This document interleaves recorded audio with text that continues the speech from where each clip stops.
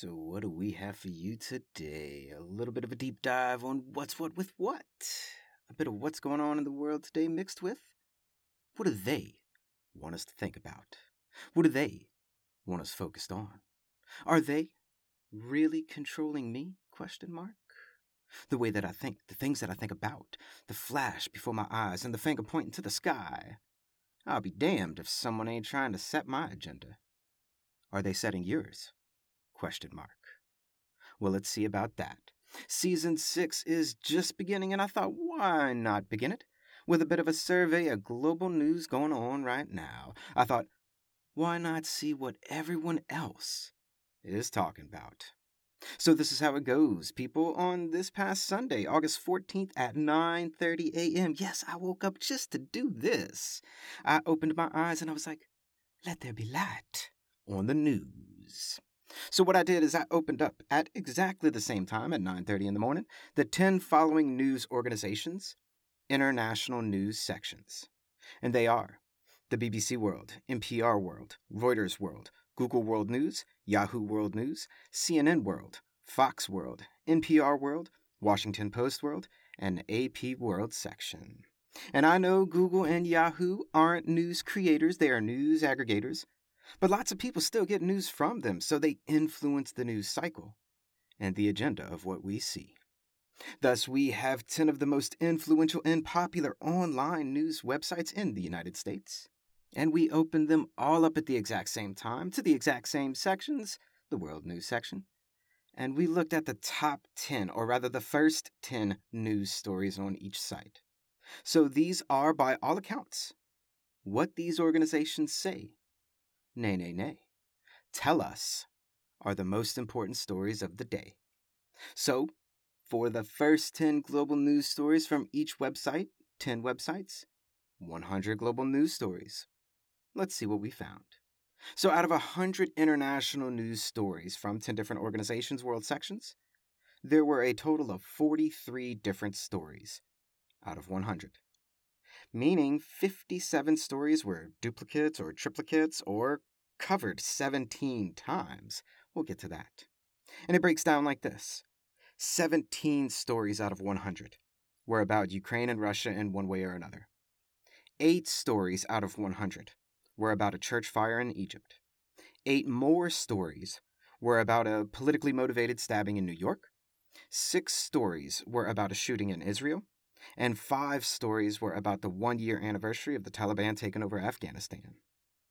And that's our top 5 global news stories out of the 43 stories that were covered within the 100 stories from 10 different organizations. Now, those top 5 stories, meaning these 5 stories appeared more times than any other, when you add them all together, these 5 stories account for 44% of the news covered out of the 100 articles across 10 online platforms.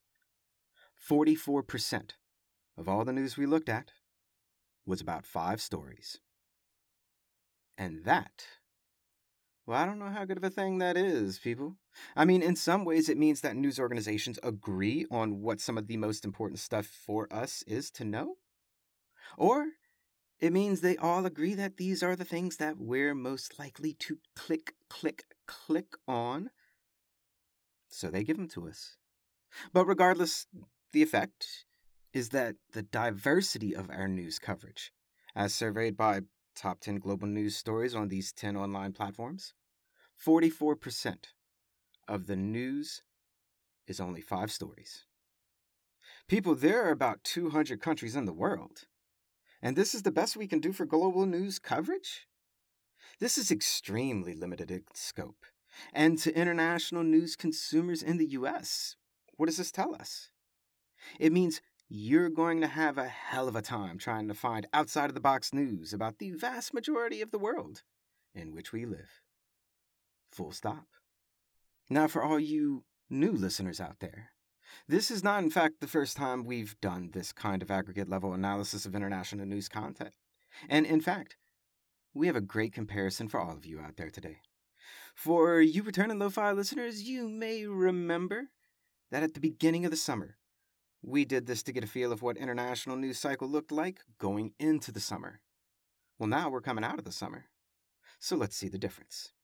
On May 24th, a Sunday morning, 2 months and 3 weeks ago, we did exactly the same thing that we just talked about, the same methodology, the same organizations and all. So we really have a great model for comparison of the international news cycle from the beginning of the summer to the end of the summer. So let's see what we find. Beginning of the summer, 39 different stories. End of the summer, 43 different stories. So news diversity has increased over the summer slightly by 4 stories, but still mildly a good sign perhaps. Beginning of the summer, our top 5 stories made up 55% of all stories.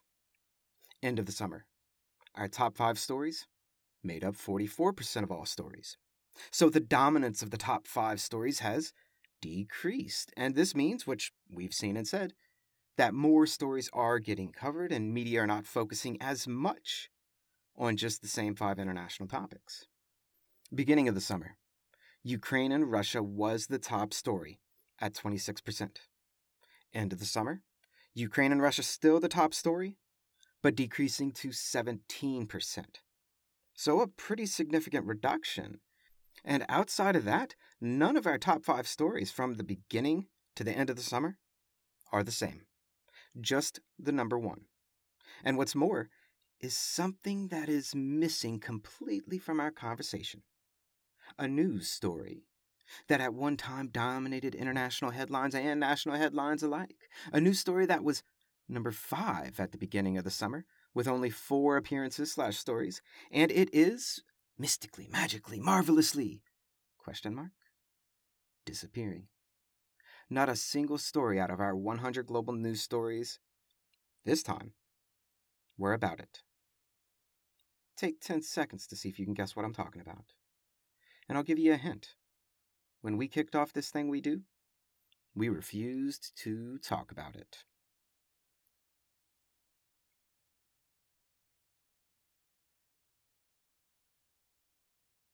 COVID. Not a single story on these online platforms' international sections were about COVID. Now, will one appear tomorrow? Yeah, more than likely it will. But the fact that international news cycles on this Sunday morning can be completely void of any COVID news, at least for the first 10 stories? Well, you already know. But let's think overall. Let's think, what can we say about global news coverage today versus the beginning of the summer?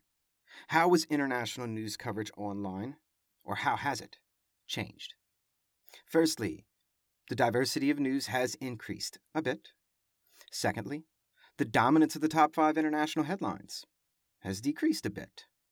Third, Ukraine and Russia aren't as dominant of a headline as they once were at the beginning of the summer, but they still are the most dominant story.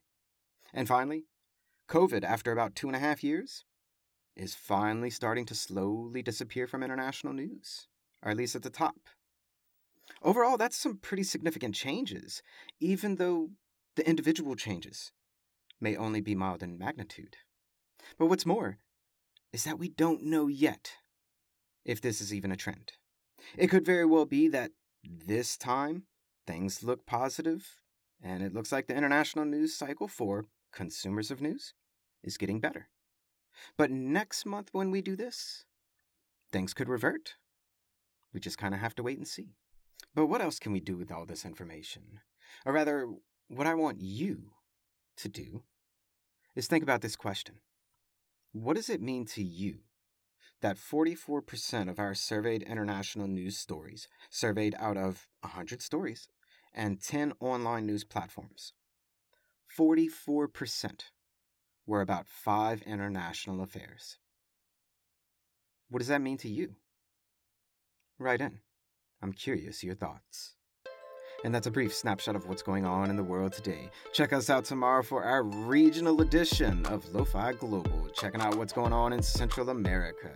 And hey, it's not a cliche or a catchphrase. It's a lifestyle. Always remember that Lo-Fi Poli-Sci is more than just me. It's the we that we be. Pickering, signing off.